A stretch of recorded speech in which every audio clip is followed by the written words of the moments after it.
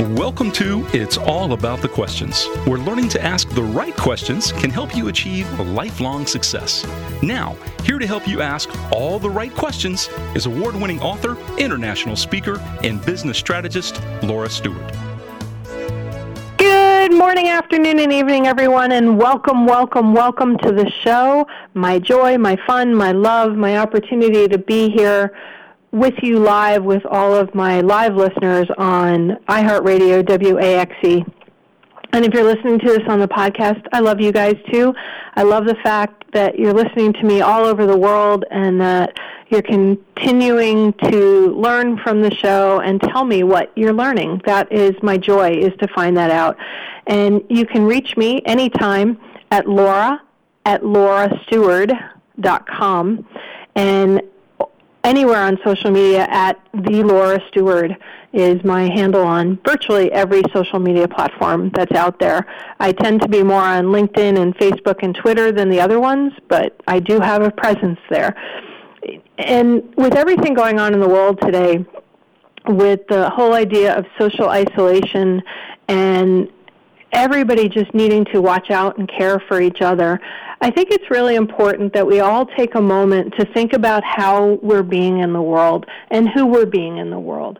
And lead with kindness wherever you can, because there's so many crazy things happening in the world today.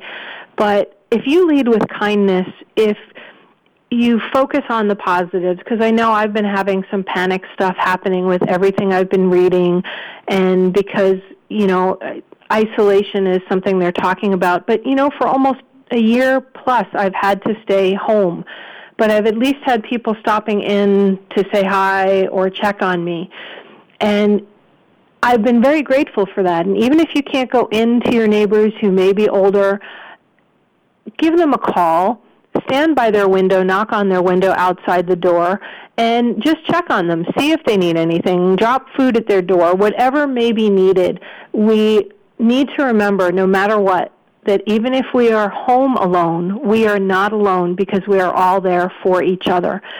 And I've been reading a lot and thinking a lot about what we can all do to keep ourselves sane, to focus on the positives, and maybe, just maybe, reach out and live a dream that we've had. And I know for a lot of people, writing a book is a major dream. Maybe you've got in a drawer somewhere several partial manuscripts or in a file on your computer system, but you really don't know how to get the words out. You don't even know if what you've written is any good, or you need somebody to help you, to boost you through it.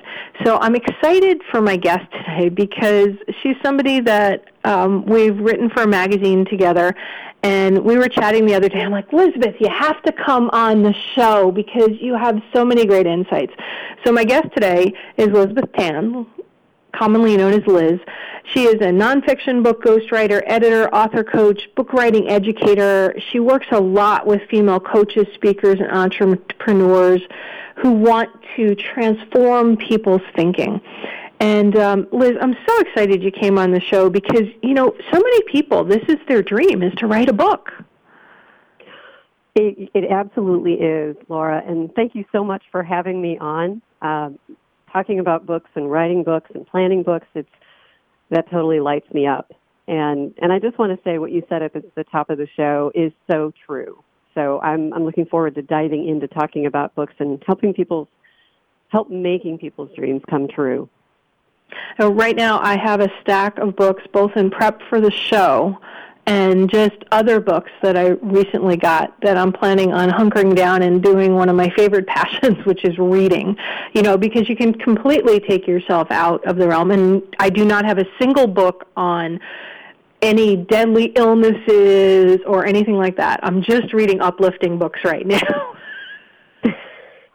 So you're not reading The Hot Zone again. No. I've always struggled with those kind of books because my mind can really deeply go there. So I find that, like my TV, I need the Hallmark Channel of books. I totally understand that. I tend to read a lot of business books, probably because that's the world I live in. Right. But I'm reading one right now that's actually a narrative fiction, and it's fascinating. It's about a murder back in the 1890s, and it's great because it's taking me out of the here and now and thrusting me into something that I never could have lived, and it's great, especially right now. Yeah, I have to read a lot of business books because most of the guests on my show have a focus on business and how to improve your business, or they're books to help entrepreneurs, and I love them, and those are the books I write. And like you, sometimes we need to read something that shifts our brain a little bit. And what do you think it is about books that makes people want to write them, and that has us, even though they've said the book industry is dead, it's bigger than ever?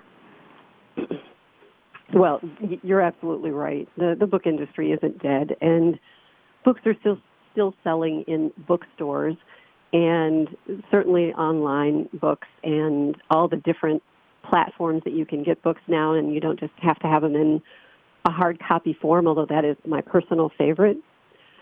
I think what's going on today is that people are realizing they have information that is of value and want to be able to share it. And a book is such a terrific medium to be able to say, hold up, if you're in the front of a room and you're speaking, to say, everything I've been talking about here, it's in my new book. And it's a way to reach people that you may not otherwise be able to reach, simply because it is a different form of information. Podcasting is a great way to reach people, but not everybody listens to podcasts.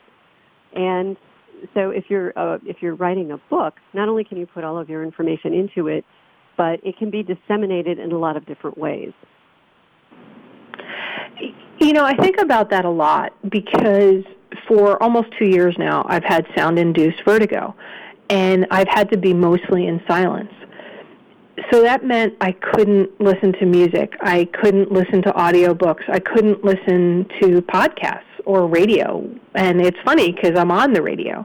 It took all of my strength of will to literally be able to do my show each week because the sound of my own voice could trigger me. But yet, through it all, what I always had was the written word that I could always go to. Yes. I mean, if I think back to when I was a little kid, I had all kinds of health challenges. So a lot of the things that other kids got to do, I couldn't do because it was, I just couldn't. And for me, books were my outlet. I could go around the world in 80 days. I could live the life of Abraham Lincoln. I could learn how to grow peanuts. There were all kinds of different things that I could learn through a book that would either be fantasy or would teach me something. And I think that's why I work with books. Well, I know that's why I work with books today and why I'm a writer, because being able to share your thoughts, honestly, whether it's in a book or it's in a blog post, is part of the human condition. Being able to affect the lives of other people through what you say and believe is a powerful thing. Yeah, for me, I remember when I sold my tech company and said, okay, I'm finally going to write a book. And I had been a book contributor prior to that, and a newspaper columnist, and I had written for magazines and stuff, but I'd never fully lived my dream of I wanted to write a book. And I finally said, okay, sold my company, my contract ended with the company that bought my company, what's next? And I just heard in my head, write the book. And the book was going to be called What Would a Wise Woman Do? Questions to Ask Along the Way. Now, I had no idea the process, so I just dove in and started learning about the process, and I landed a book deal right away. I wrote a book proposal, the whole 9 yards. And, I'm really grateful that people love my book, still love my book, and are talking about it. But the process of putting my thoughts on paper and sending it to my agent and everybody, and they're like, Laura, this is really good, but, and I'm like, okay, but what? And they immediately saying, well, with a title of What Would a Wise Woman Do, you've made the book very gender neutral. And I'm like, well, it applies to everybody. And they said, well, we know that, but you need to focus your book. And that was eye-opening for me. And I had hired an editor, Jocelyn Godfrey, and another friend, Linda Sterling. And I said, can you look at this and give me your advice? And to this day, I credit my agent, Michael Ebling, my publisher, David Hancock, and most of all, Jocelyn and Linda, for taking my words and making them so much better. But yet people are so afraid of editors. And yet here you are. You're an editor. You're a ghostwriter.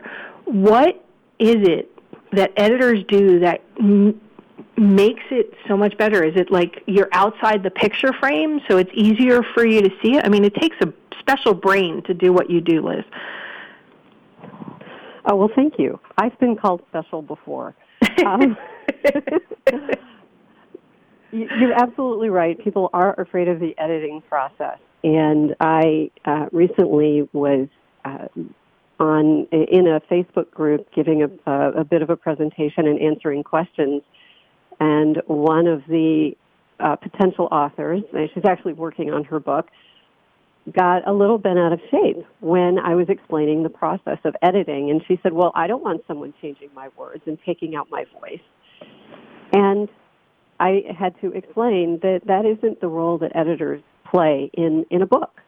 We're the ones that come in and polish the silver and tidy everything up and make sure that, like a house, all the rooms make sense where they're placed. Because especially if you're a first-time author and you've never gone through the book writing process before and maybe never experienced a long-form writing project, it's really easy to get off track, to go off on a tangent, and to include things that have no relevance to the book at all, or something you might think is funny, but that's probably not going to land with the majority of people that you want to read your book. So editors aren't the boogeymen of the writing world. We really have the author's best interests at heart. And sometimes, and I have had to do this on multiple occasions in my career, I've had to go back to an author and gently explain that their book isn't publishable, but here are the things that they can do to bring it up to the level that they would want to publish the book. And sometimes you need somebody that is an objective third party who's not read your words before to come in and maybe give you some bad news, or conversely some good news, like, wow, this is awesome, and it didn't need a whole lot of work on it, and you're really good to go. So the editing process is critical, and if you've ever read a book that wasn't edited, it shows. Because even the best writers that are out there today, they don't sit down and write a bestseller in a draft. And they don't, I mean, even in 2 or 3 drafts. I mean, some authors will write things and throw it away because it just isn't landing the way they want it to land. It's a creative process. And by bringing in an editor, especially at the beginning of a book, we help you stay on the road and get you from, where you're starting to where you want to end, and make sure that all along the way you're including everything that you wanted to include. So the editing process it's fascinating to me. It's tedious too. I will be honest, it's very tedious. So take me through the editing process. I mean, I know what it was like for me, and I know that when I chose Jocelyn to be my editor, I interviewed multiple editors and sent them the same several pages and asked them to edit it. And one person, we just did not gel at all. I mean, he even changed in just those few pages almost like the context and purpose of the book and the tense of the book. And I was like, well, that's not what my publishing deal is all about, and I don't think that's going to improve it. And he goes, well, sometimes we're not the right editors. But how do you choose? How do you know? And then what's that process like? That's a great question, because it is a two-way street. And when I'm talking with a potential author, I'm listening to how they speak, what their goals are, what they hope their book will do in their business, and making my own decision. Am I the right person for this book? I mean, I am niched down to a certain degree to working with women who are speakers and entrepreneurs and coaches because I love the transformational message. I love being part of helping someone change other people's lives for the better. I love being part of things that help change the world. And so if you are an author and you're talking with editors, you'll want to understand what their background is and what types of books do they work in. If you're, for example, working with a lot of numbers, if you're a numbers person, I would not be your gal. But I can introduce you to someone who would love to edit your book, because each of us has different specialties. So the editing process itself, from my perspective, because I can only really speak from my perspective, when I receive a manuscript, the first thing I will do is read it. I read it as a reader, because that's what your readers are going to be doing. And it helps me not only get a sense of all the subject matter that's covered, but it also helps me understand your voice and how you put ideas together, and whether or not things are hanging together, and whether or not I'm understanding it. So if I'm a reader, am I going to understand that concept? And so I make some notes as I'm doing that, and then I go back in and put my editor hat on. And that's when I dig in and really read the manuscript from a critical, and I don't mean that as a criticizing, but from a detail-oriented way of thinking. So I'm reading a sentence, and I'm trying to figure out, does this sentence make sense in the context of this paragraph and in the context of this page? Again, this is my process. Other editors do it a different way. But I want to make sure that the book flows in a way and reads in a way that will pull your target reader in, versus leave them asking questions about, they kind of left this thought hanging. Where did that go? And how come that story was never wrapped up? And I make notes to the author about those types of things. And once that's done, then I go through it again to make sure that I haven't inserted my own mistakes, because it's possible. And I always tell my authors, I'm not perfect. You're going to probably see typos, and that's not necessarily what I am looking to. I mean, I try to catch them all. I may not, just because after looking at your manuscript for that length of time. I don't know if you're familiar with the term kind of word blind. You become like butter blind. Your brain begins to fix things that thinks it should be there, like the word a or the word the might be missing, but your brain saw it, and so you miss things.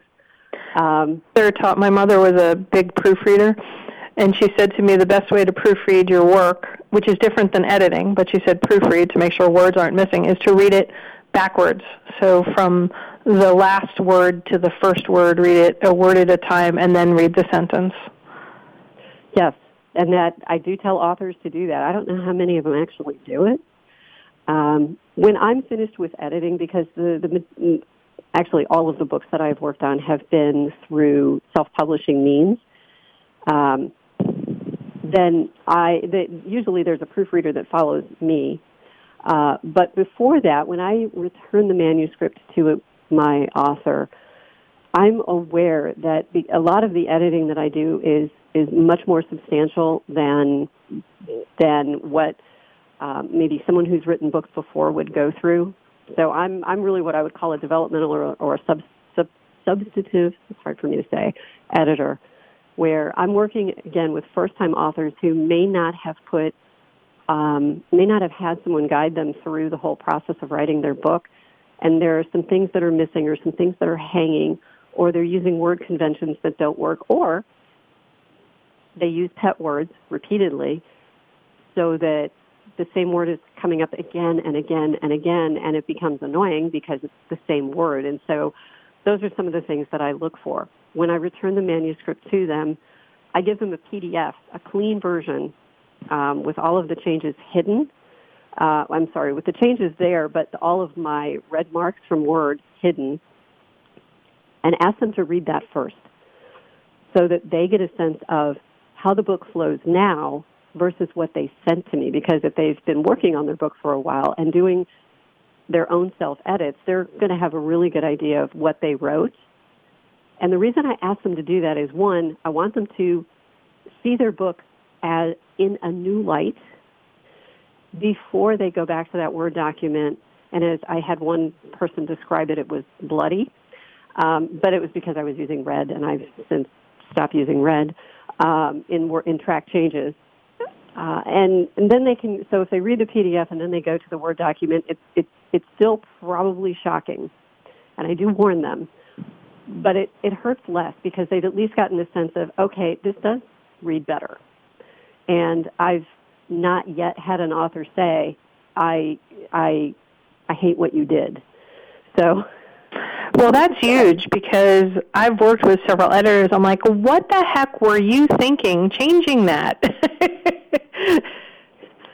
Yeah. And sometimes, they're able to give me a good reason. Another time, they actually literally changed a quote and a context, somebody I was quoting. Mm. And I struggled with that because at the end of the day, it's my words, right? So how do you help somebody, Liz, who's unable to let go? I know that's a tough question.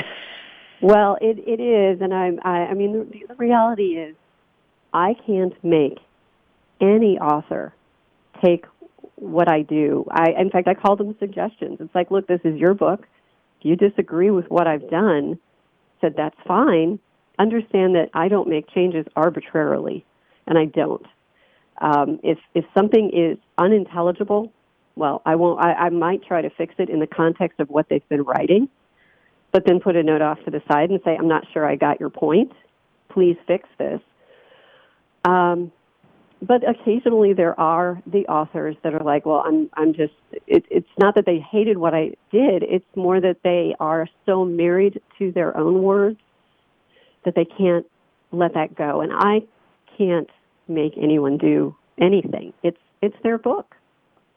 I think that's a really important point. The concept of married to your own words, even though perhaps somebody has given you a different way of thinking about them from a different perspective outside of yourself. And it's something that this show is really all about, is helping people shift their perceptions by giving them some new information. And I've loved everything you've been talking about, but that really hit me quite a bit because it is very easy for us to get entrenched in a way of thinking or a way of phrasing, but we also know our topic, right? And our readers may not. Exactly. And you're trying to read the book said first off from the reader's perspective, and maybe they don't know all this stuff, so you need more stuff in there to simplify it or to set the foundation. And we're getting ready to go into the national news. So rather than get another thought going here and have you get caught off, everybody, I'm here with Elizabeth Tanz. She is the founder of The Hired Pen, a company focused on copywriting, article ghostwriting, social media, and blogging. And her focus now, she switched it to, and I love this, her original company was Hired Pen, and she switched it to Fuzzy Dog to complete, to focus on book only and in the memory of her dog, Katie. And everybody will be right back with more about editing, ghostwriting, and books. Welcome Welcome back, everybody. If you missed the first half of the show with Elizabeth Tanz, you can catch it on your favorite podcast platform, wherever you listen to your podcasts. Just search for It's All About the Questions or my name, Laura Stewart, and it will pop up. I would love it if you would subscribe, rate, and review, because it helps the show be found. Really, really grateful for all of your support on it. And because the show is also live on iHeartRadio and WAXE out of Vero Beach, Florida, we just got some breaking news. Mr. B, can you just share the information that just came from Governor DeSantis, please? Yes, I couldn't read the story because I'm trying to produce your show, but it was really quick on my cell phone that Governor DeSantis has ordered all bars and restaurants in the state of Florida to close at 5 p.m. this evening, Tuesday, 5 p.m., and stay closed for 30 days. I don't know if that means curb service or anything else. I'm just reading what it said. Okay, thank you so much for letting us know that information, Mr. B. I think it's really important for everybody in town to know that. And to remember, don't lead with fear, lead with love and kindness, and try to support those people who may not have some revenue coming in because of these closings, and keep social distancing. Figure out some ways to help those who have need. And remember, the food bank also, there are people that don't have access to money or places to buy food because of their circumstances. So try to help wherever you can. And thank you, Mr. B, for all of that great information, because we are live on the radio supporting our local community as well as the international community that this show reaches. So Liz, for me, books has always been a way of transporting me from whatever I'm going through. And I've read a number of books that I found out afterwards were ghostwritten. And I guess I define the difference between ghostwriting and co-writing is when somebody helps an author write the book, their name is on it, the cover, like Laura Stewart and so-and-so. But with ghostwriting, your name's typically not on the cover. And I wondered, is it really as good, as real, when it's ghostwritten? And I know it is, but can you clarify that for people? Because you've been ghostwriting for quite a while. Yes. Yes, I have. And yes, the books are just as real and tangible and reflective of the named author's thoughts, feelings, attitudes.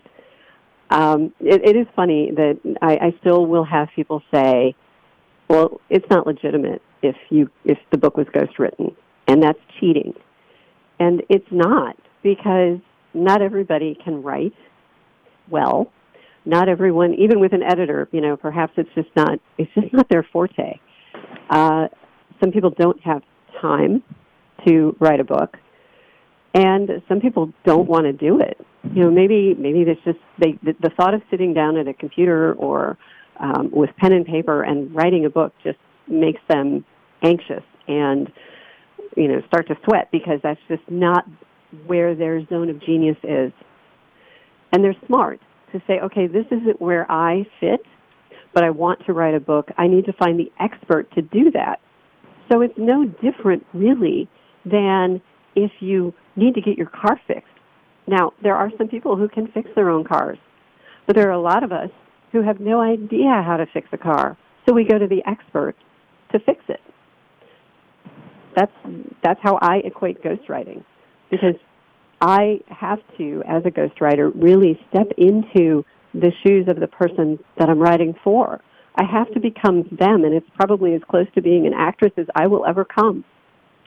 And it's a fascinating, in-depth type of process that I think most people aren't even aware of how in-depth it goes, because I really have to understand not just what your material is, but I have to understand your motivations, who you are as a person. I have to be able to sound like you, which I also have to do as an editor. So when people say that it's cheating, I feel like they're really looking in too much of a limited way because really I'm just a word expert, and I know how to ask questions that elicit responses so that I can write. I'm always fascinated by the whole idea of ghostwriting because I have enough trouble with my own writing, and I can't imagine trying to take on somebody else's voice and learn it. You know, it's like these people that can do vocal impersonations. I don't know how they do it. It's definitely a different way of thinking in your brain that you can sort of suppress your own writing style and your vocal cadences for the person you're writing the book for. John David Mann, dear friend of mine, has ghostwritten and co-written multiple New York Times bestsellers, and I'm always amazed because, you know, I read them and I go, and even though I know he's written it, I'm like, this isn't you, though. So how do you do that? How do you prepare yourself to write for somebody else, to learn their cadences? A lot of it is what I call listening between the lines. So part of the ghostwriting process is a number of interviews with the author. That's usually the best way for me to learn how they speak, how they think, where they might get off track in their thinking, what little favorite words they have. Those all go into the writing of the book. And you're right, I have to set aside any writing style I have. You know, my personal style tends to be loose, sometimes a little snarky, sometimes a little funny. That doesn't have any place in somebody's book because unless that's who they are, and that rarely happens that I'm working with someone who writes just like I do. I really do. As I said before, I have to become them. I have to think the way they do. And a lot of the authors that I work with also have written things, and that helps a lot because if I can see how they write their thoughts, that just ingrains it further because sometimes people don't write as they speak, which sometimes is a good thing that they don't. But most people have some similarities between the way they speak and the way they actually write. And if there is a big discrepancy, then from a ghostwriter's perspective, if I write a book that doesn't sound like the author, I've done them a disservice. Okay, so when you're starting out, either ghostwriting a book or editing a book, or let's even take it a step back further. When somebody has this thought, okay, I'm going to write a book, and we know they, at some point, will need an editor. At some point, they may determine they need a ghostwriter. Whether they're self-publishing, they're going for traditional publishing, hybrid publishing, doesn't matter. Their goal is to get published in some way. Are there things, Liz, that people can do, that a writer can do to set themselves up for success from the start, to plan the process for success? Yes. I'm a big fan of planning because, and oddly, I'm not like that in my normal life. It's like, oh, let's go on a trip. Okay, let's just go and not plan anything. But when it comes to books, because it involves words and lots of thoughts, and if you're an expert in your business and in the field that you work, you're going to know a great deal about your topics. And without a sense of planning, you know, if you just kind of scribble down an outline, that's probably not going to serve you in the writing process. And I can tell you that I have talked with a number of authors who got to about 3/4 of the way through their book and realized they were writing the wrong book. And that's painful because if you're not writing every day for a living, then writing a book is a big deal. You don't want to waste your words and you don't want to waste your time. So my suggestion, if you are considering if you're considering writing a book, then the best thing you can do is sit down and look at the ideas that you have. So say you have 3 ideas for a book for your business. And you're not sure which one you should pursue. Well, the easiest thing that you can do is look and see what other people have written about that particular topic. If you're finding that there aren't a lot of books that are on that topic, that can mean one of two things. One, people aren't interested in the topic, or two, you have miraculously come across a topic that is worth talking about, that is niched down enough that you'll be able to get a lot of play for your book. And there are ways to determine that. So go out and look at Amazon and look at what your competitors have been writing. If you get past that step and say, okay, well, I've picked idea A. That's the one I really want to go with. But I don't know if I really know enough about idea A.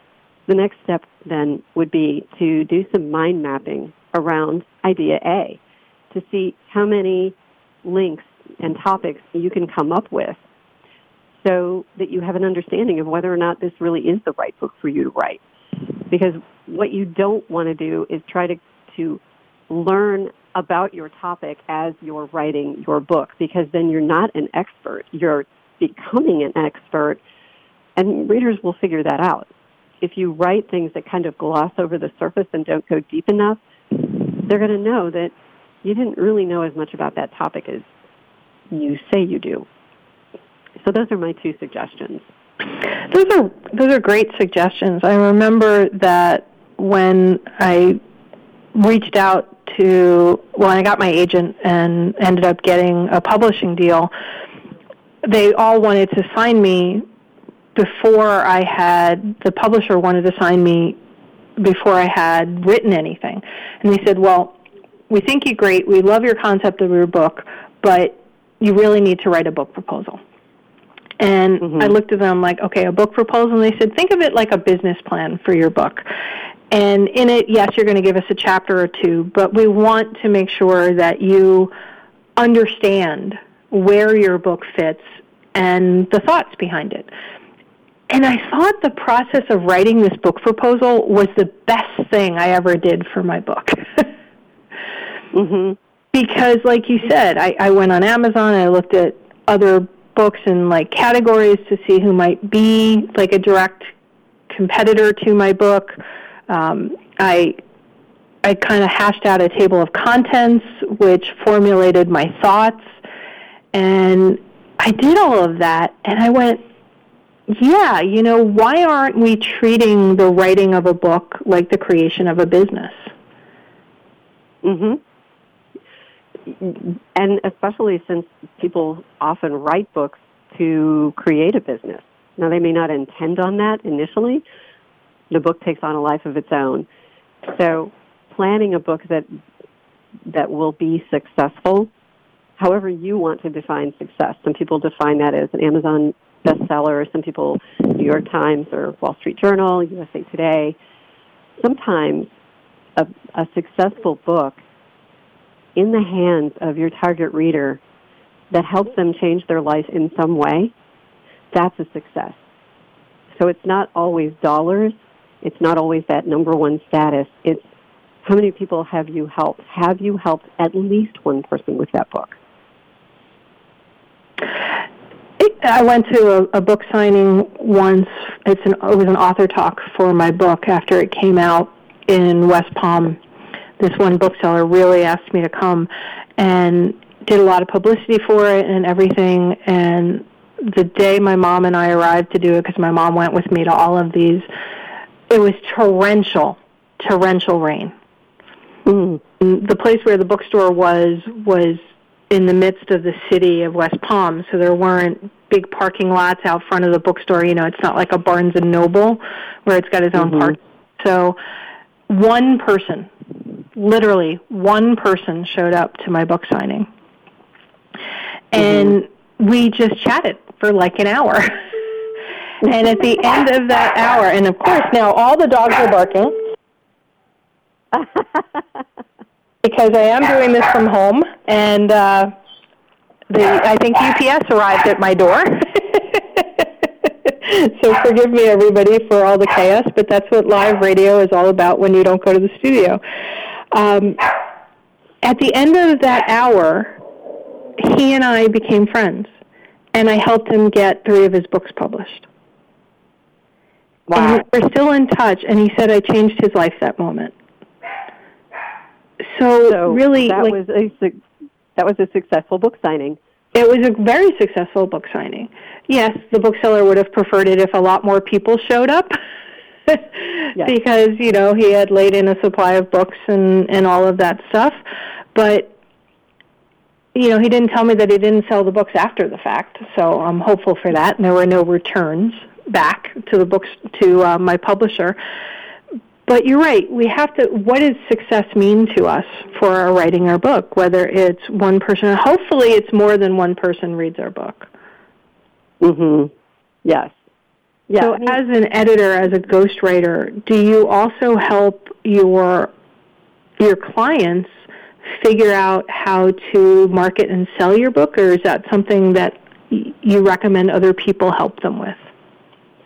I recommend other people. I have a background in marketing and research, so I can talk about it. But to help someone do it, I would really rather send them to the expert in that area, because they'll get, the most current information. They'll be able to work with that person one-on-one, because those are things that I don't do. But if someone comes to me and starts asking questions, I can certainly answer enough of those questions and then direct them to the person that I think would be a really good fit for them based on their personality. Again, the personality comes into it, doesn't it? What about if you know somebody is the right person to help them and they just can't see it because they're stuck in their comfort zone? What do you say to somebody? Because that's even trying to find the right editor and stuff. You want to be stretched when you're working with an editor. You don't want to have massive confrontation, but you do want to be stretched. Or don't you? I think you do. Well, I would agree with you on that. There are people that I've met that don't take criticism, what they see as criticism, well. And I think it goes back to my saying I can't make an author take my suggestions when I edit their book.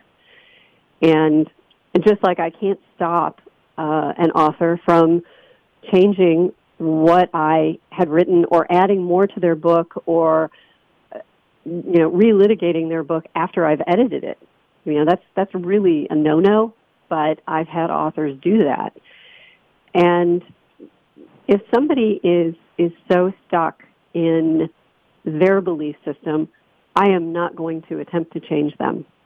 I can give them the information. I can explain why it's important. I can help them.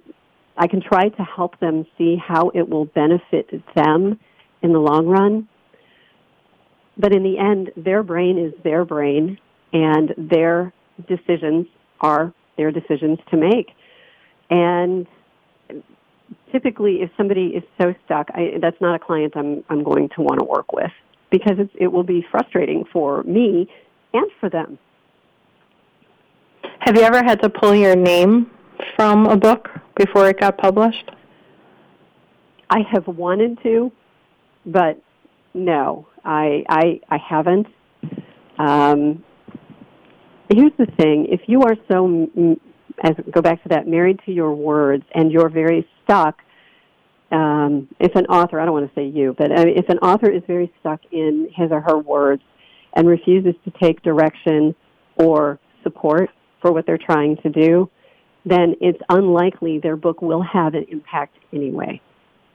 So I really don't worry about whether my name is in it or not, just because I can pretty much see that they're not going to meet their goals because they're their own worst enemy.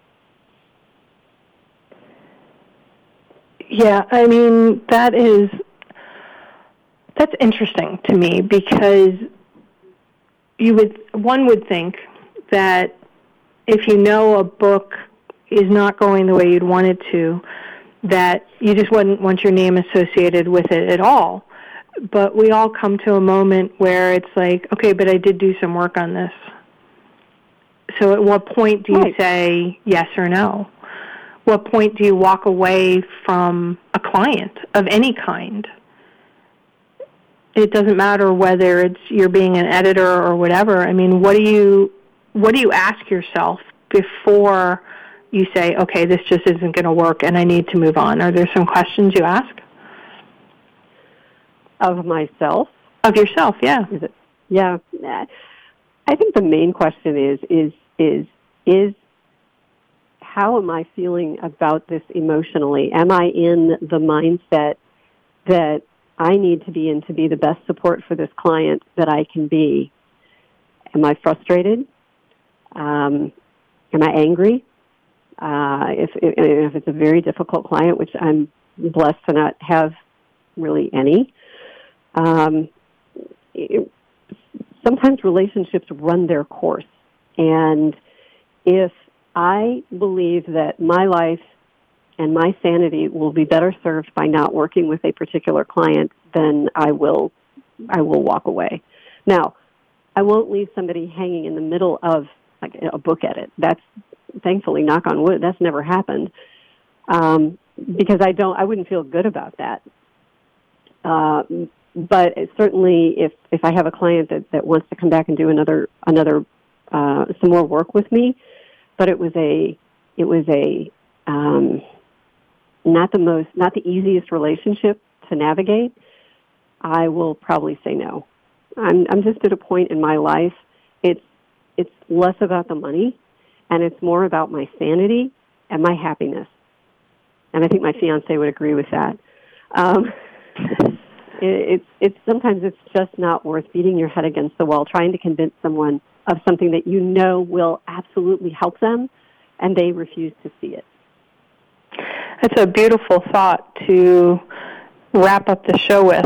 And we have a few minutes left, and I want to make sure that people know how to reach out to you, Liz, so that if they're looking for an editor, a ghostwriter, they want to plan a book, that they can reach out to you and get some help because you have so much to offer. Well, thank you. Certainly they can reach me through my website, which is www.fuzzydoggllc.com. I just love that. I am on dogllc.com. Love it. Okay, sorry. Oh, that's okay. And I'm on social media as Fuzzy Dog LLC. And you can also find me under my name, Lizbeth Tanz, Lizbeth with an S, not a Z. And I also have a Facebook group called The Intentional Business Author, if you want to look me up there. It's a private group where I share a lot more information about what it is that I do and how to, not just what I do, but I help the people that are in the group get things done. What the group is again? It's The Intentional Business Author. It's on Facebook. Okay, and it's a private group, you said? It is a private group. Okay. Sorry guys, it's for women, coaches, speakers, and entrepreneurs. I don't hate men. Some of my best authors have been men. Just I feel like for the area that I work in, this feels like a really natural niche for me. All right, so everybody, you can reach Lizbeth Tanz at fuzzydoggllc.com, and she's also on all the social media platforms at Fuzzy Dog LLC, and she does have a Facebook group, Intentional Business Author. So if you are looking for some help to write a book during this time of chaos, maybe getting your thoughts together and knowing how you can help somebody by putting your words to paper. You know, if you're stuck at home and you don't have kids and family distracting you, or if you do, maybe you just need some quiet time for yourself, this could be the time to write that book. So, Liz, I'd like to thank you so much for being on the show today. Thank you, Laura. One quick correction, it's The Intentional Business Author. Okay. Thank you so much for letting me be on the show. It was a total pleasure and a joy, and I know we'll be talking more, Liz, so thank you. And everybody, remember, the right questions can change your life, whether it comes to writing a book or dealing with the threats that the world are under and the panic around coronavirus and just life in general. So make sure you're asking the right questions so you get the right answers. Have a great day, everybody. Stay safe. You've been listening to It's All About the Questions, starring Laura Stewart. Connect with Laura at it'sallaboutthequestions.com and download a free workbook that will help you ask better questions starting today.